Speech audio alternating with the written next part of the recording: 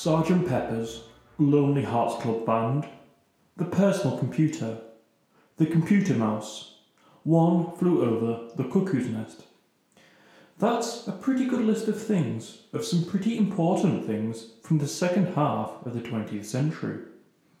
But what links all of them? Well, LSD had a great impact on the creation of all of them. But what is LSD, or lysergic acid dialthymide? Considering it's probably the most controversial item we'll be discussing on this podcast, I think I need to start with a few caveats. To label LSD a drug and to categorise it in the same way as something like heroin or crack cocaine is mendacious, and yet perpetuated by 50 years of lies and misinformation. There is almost nothing that links LSD with other types of quote-unquote hard drugs. Whilst millions of people die from opium and other drug overdoses, there has never been a death from LSD. LSD is an extraordinarily powerful substance that should be treated with caution and respect, but to treat it in the same bracket as heroin, crack or meth, as it has the same drug classification as those substances in the US and Britain, is idiotic. The intense effects of LSD are well attested to, and have been attributed to helping many inventions and movements since its invention. So I'm not going to go too far into this podcast about the effects of LSD, other than to say they're profound. There has been 50 years of songs, films, books and talks about the powerful effects of LSD, all of which will probably get closer than I could about describing the effects, although none of them have quite managed to capture what it is about this substance that has fueled so much creativity. Nevertheless, a dictionary definition is perhaps needed. LSD is a hallucinogenic drug that effects include altered thoughts, feelings and awareness. It can induce both auditory and visual hallucinations, and often lasts for as long as 12 hours when on a trip, as experiences are called. Despite being listed as a Schedule 1 drug in America, meaning by this classification it has no medical use in treatment, this has come under some intense criticism. It is plainly wrong to say that it has no medical benefits, and this is something we will get onto later in the podcast. However, as with all inventions, LSD had to be invented. Albert Hofmann, a Swiss chemist, joined the pharmaceutical chemical department of Sandoz Laboratories in Basel. He began to experiment with lysergic acid to try and find a chemical compound that would stimulate the respiratory and circulatory systems. On November 16th, 1938, he first synthesized LSD, but then set it aside for 5 years and did nothing with it. After 5 years, he decided to have another look at this substance he had created. Hofmann resynthesized the LSD and accidentally absorbed a small amount of it through his fingertips, whereupon he began to describe what the effects were. He described the experience of the drug as, quote, being affected by remarkable restlessness, combined with a slight dizziness. At home I lay down and sank into a not unpleasant intoxicated-like condition, characterised by an extremely stimulated imagination. In a dreamlike state, with eyes closed, I found the daylight to be unpleasantly glaring. I perceived an uninterrupted stream of fantastic pictures, extraordinary shapes with intense kaleidoscopic play of colours. After about 2 hours, this condition faded away. Close quotes. 3 days later, Hofmann performed another experiment upon himself to see what he'd actually made. He ingested 250 micrograms of the substance, and an hour later, the first intentional acid trip was underway. Hofmann experienced what can only be described as a trip. 250 micrograms is a strong trip. far stronger than he would have taken 3 days previously. And the sudden change in perception from taking 250 micrograms freaked him out, meaning a lab assistant had to take him home. As was customary in Basel, they made the trip home by bicycle, with Hoffmann feeling himself going insane with strong levels of anxiety and thinking the LSD had poisoned him. A doctor arrived to check up on Hoffmann and confirmed there was nothing wrong with him at all, and the only issues he could see were dilated pupils. Over the hours, Hoffmann began to enjoy the experience he was having. He described the experience later like this, quote, "Little by little, I could begin to enjoy the unprecedented colours and plays of shapes that persisted behind my closed eyes. Kaleidoscopic, fantastic images surged in on me, alternating, variegating, opening and then closing themselves in circles and spirals, exploding in coloured fountains, rearranging and hybridizing themselves in constant flux." Close quotes. Like many great inventions, they have their own origin myth. The internet has a spurious one perhaps in Al Gore creating it. The telephone has a mostly true one, with Bell in the telephone. Gutenberg and his printing press is of course true in Europe, but it's not true in China to say that Gutenberg invented the printing press. But the bicycle story is LSD's creation myth. April the 19th would later be named Bicycle Day, after Hoffmann's ride home on a bicycle. The day enabled Hoffmann to realise he had made a significant discovery, something that was, in very small doses, able to cause shifts in consciousness, and he believed could become a powerful psychiatric drug because of the introspection that one feels when you're on it.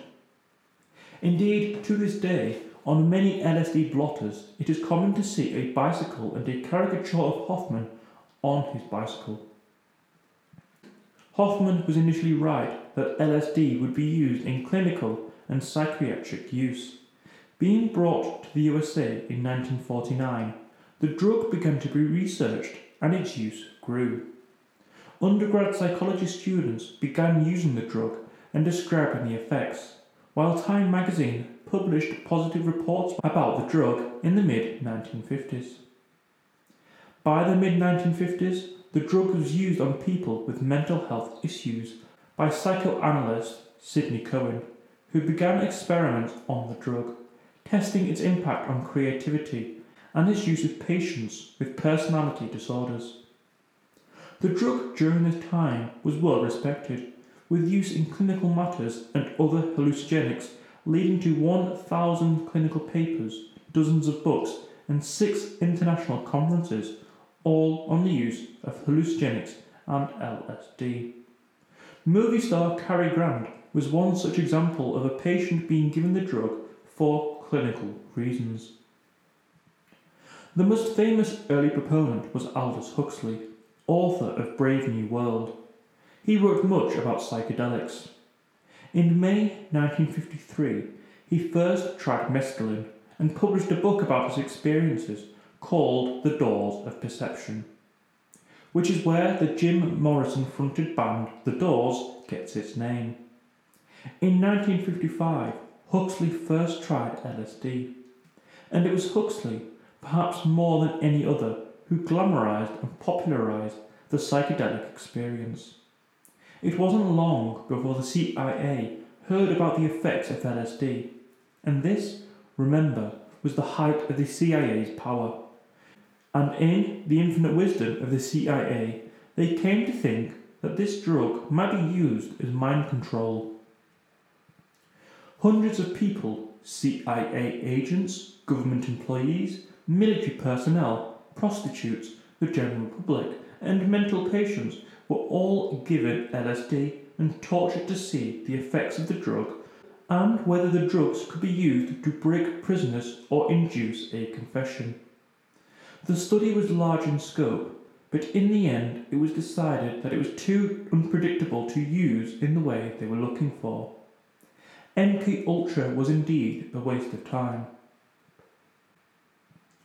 Recreational experiments of LSD continued with psychologists and evangelists for the drug. Names such as Timothy Leary, a Harvard psychologist, may be familiar to you, and Alfred Hubbard, who is believed to have introduced 6,000 people to LSD, and people in all walks of life. In Storming Heaven, LSD and the American Dream, J. Stevens says that in the early days of LSD's use, there were two different groups of users.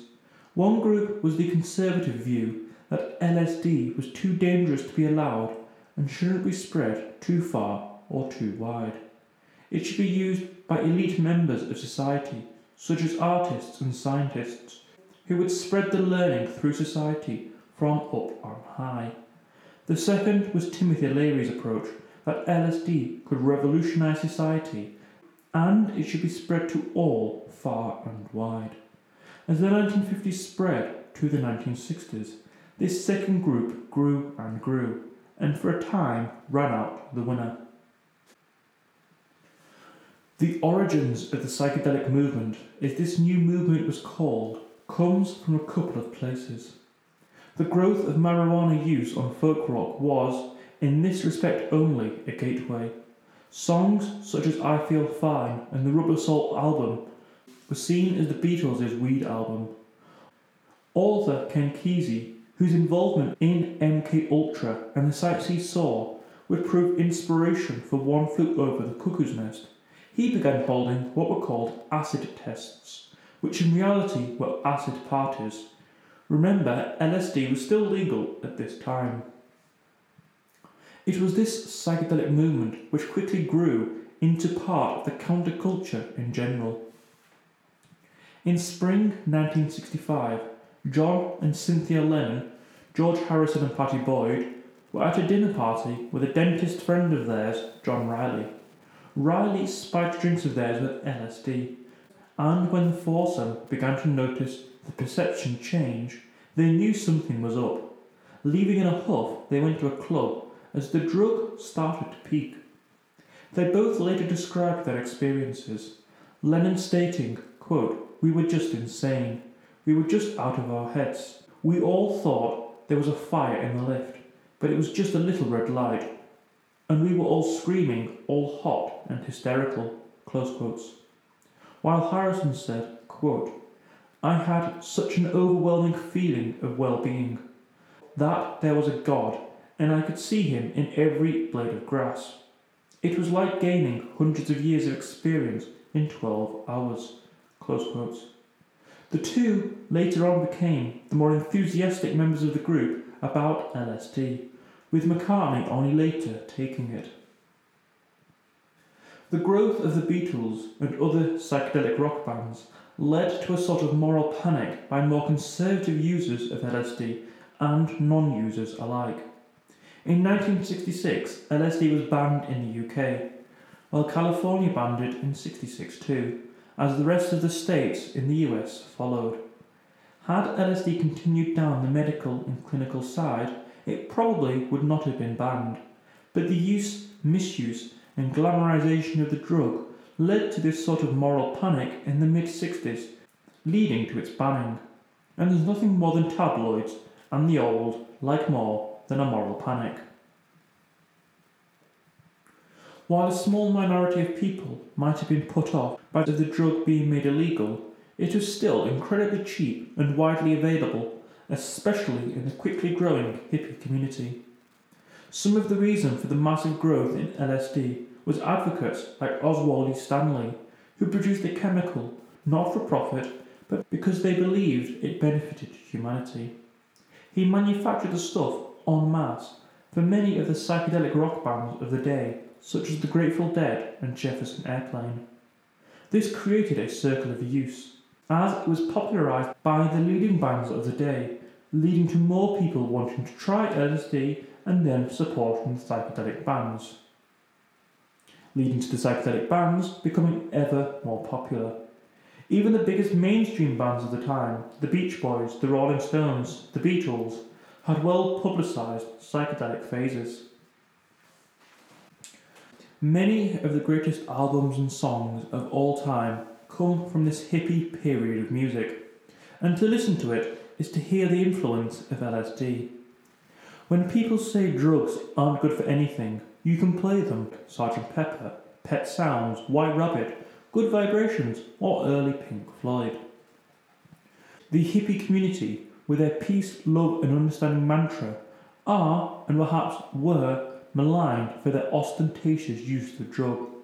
But it should be said they were largely peaceful and well-intentioned, even if they were politically naive. But the lack of use to society that many thought LSD caused worried authorities. People were rebelling, and authorities never liked rebellion. Especially rebellions that caused people to go off-grid against the system and not join the workforce and pay tax.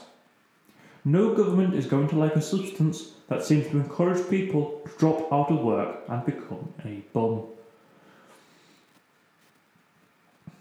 So what many people see as the high point of LSD in popular culture was its use in the 1969 Woodstock Festival. With 400,000 people attending, it was seen as the high point of the 1960s love and understanding that LSD had helped to promote. As one scholar put it, quote, "Yet in tune with the idealistic hopes of the 1960s, Woodstock satisfied most attendees. There was a sense of social harmony which, with the quality of music and the overwhelming mass of people, many sporting bohemian dress, behaviour and attitudes, helped to make it one of the most enduring events of the century." Close quotes. The late 1960s had seen a few disasters for the hippie community.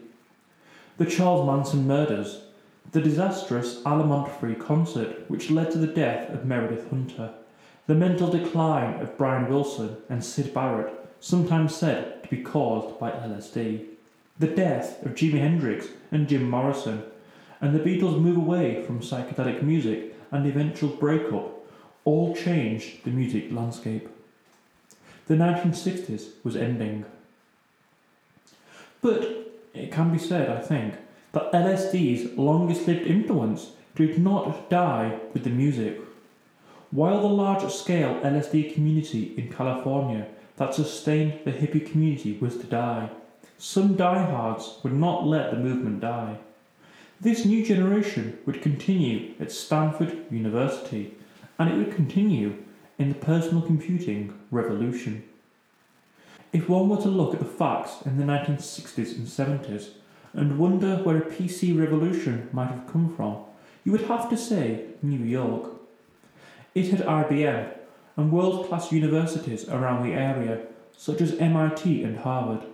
However, the LSD generation were entering the workforce, and as Wendy Grossman put it, quote, "Clean-cut, military-style, suit-wearing big iron approach of the East Coast that, in its IBM incarnation, was so memorably smashed in the 1984 Super Bowl ad for the first Apple Mac."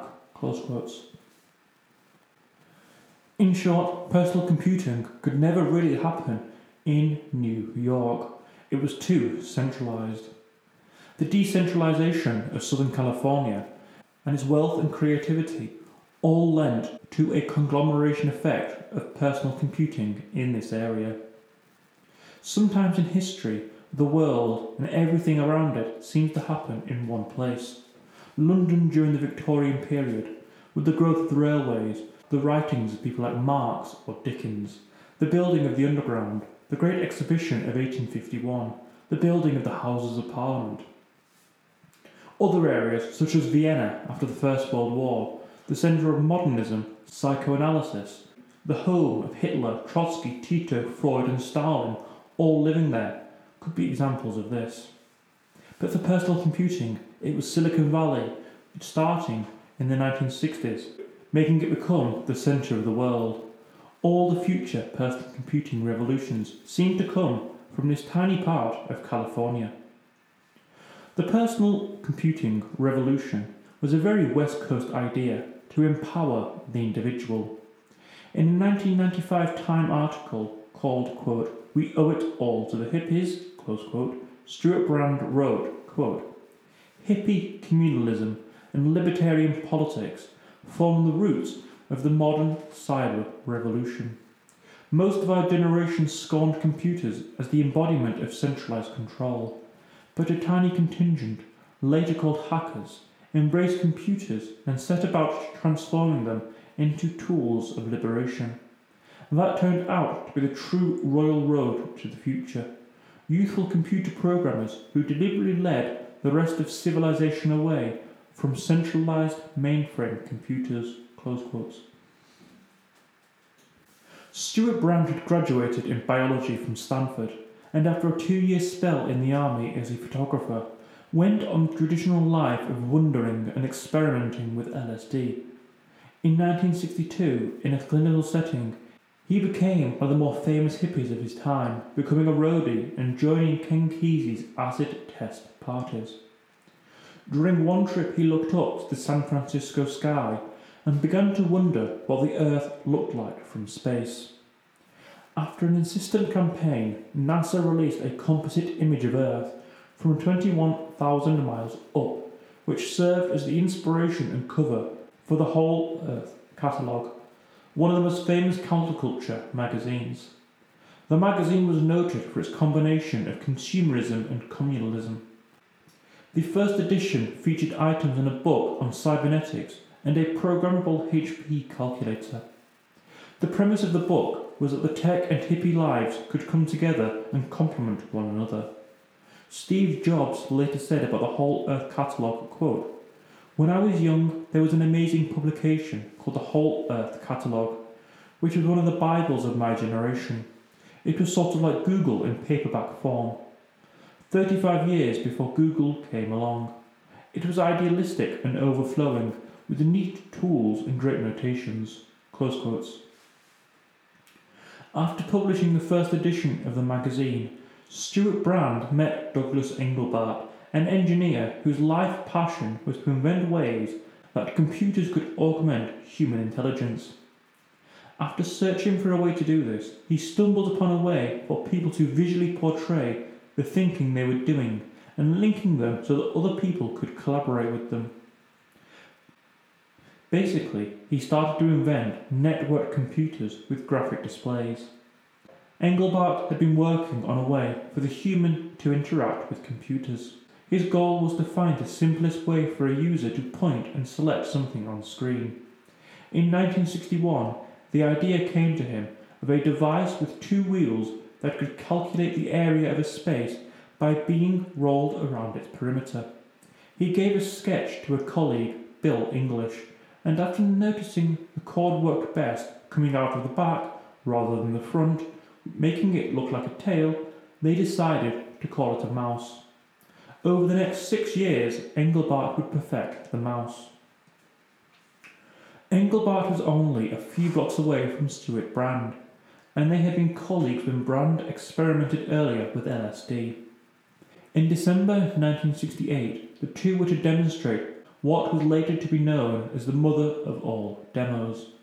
At a computer industry conference in San Francisco, Engelbart, to an astonished audience, demonstrated opening a window, hypertext, graphic, word processing, and a collaborative real-time editor, demonstrating all the essential fundamental elements of modern personal computing in one session.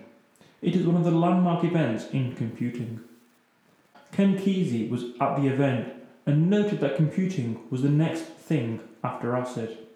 But in reality, the invention was largely spurred on by acid and the countercultural movement that LSD had created.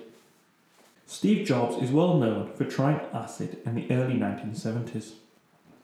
He once described LSD as one of the most important things he's ever done. LSD did not invent the computer, but it did invent the counterculture, which led to the personal computing revolution. The countercultural movement in the USA could not have happened without LSD's influence, and without the counterculture, the personal computer revolution and the internet, I doubt, would have happened, and if it did, it would have been in a very different way to how it turned out. I hope as this podcast unfolds, we will see more elements like this, how different inventions interplay with each other and how they all interact into one melange of human creativity. So when we cover the episodes on the internet and computers, we should be discussing this area in more depth, but it's safe to say that the counterculture caused by LSD had a huge impact. All the best inventions, I think, are adaptable. They change over time, and what they can do changes too. LSD is changing too. Today, rather than taking large doses to induce a trip, there is a movement, once again focused on Silicon Valley, to start microdosing LSD. What is microdosing? Microdosing is taking sub-perpetual quantities of LSD, so it is below the threshold level. So at most, all you feel is a slight buzz, perhaps no more strong than a caffeine buzz. The inventor of LSD, Albert Hofmann, championed the idea of microdosing acid, saying it alleviated his depression and caused creativity to surge. During the 1960s, microdosing was being researched by people like James Fadman, but with the federal ban of LSD in 1966, this was all stopped. LSD now again is being viewed by some as a nootropic drug that could start enhancing elements of the brain, which is why it causes surges in creativity. There is some scientific research to back this up, with brain scans showing LSD creating a more integrated pattern of connectivity between separate brain networks. With such a competition in Silicon Valley, any edge is greatly pursued, and so microdosing has become a growing fad amongst workers trying to gain that edge. Fadiman described microdosing as, quote, gentle stimulant and the feeling of mental clarity, so people's moods improve and they function more effectively, close quotes. We don't really know the impact, especially the long-term impact of LSD for clinical use, but many reports seem to be positive. Scare stories about LSD are increasingly seen as just that, scare stories. I'm not entirely sure what the future holds for LSD, whether studies show that it does improve creativity in the world, but I doubt they'll show LSD to be any sort of horror drug, warping the minds of teenagers and adolescents. It seems there is now a move towards the liberalisation of drugs and of research into drugs, so we may find out for sure if LSD is as powerful as its proponents say. However, one thing we know for sure is that LSD has changed the world.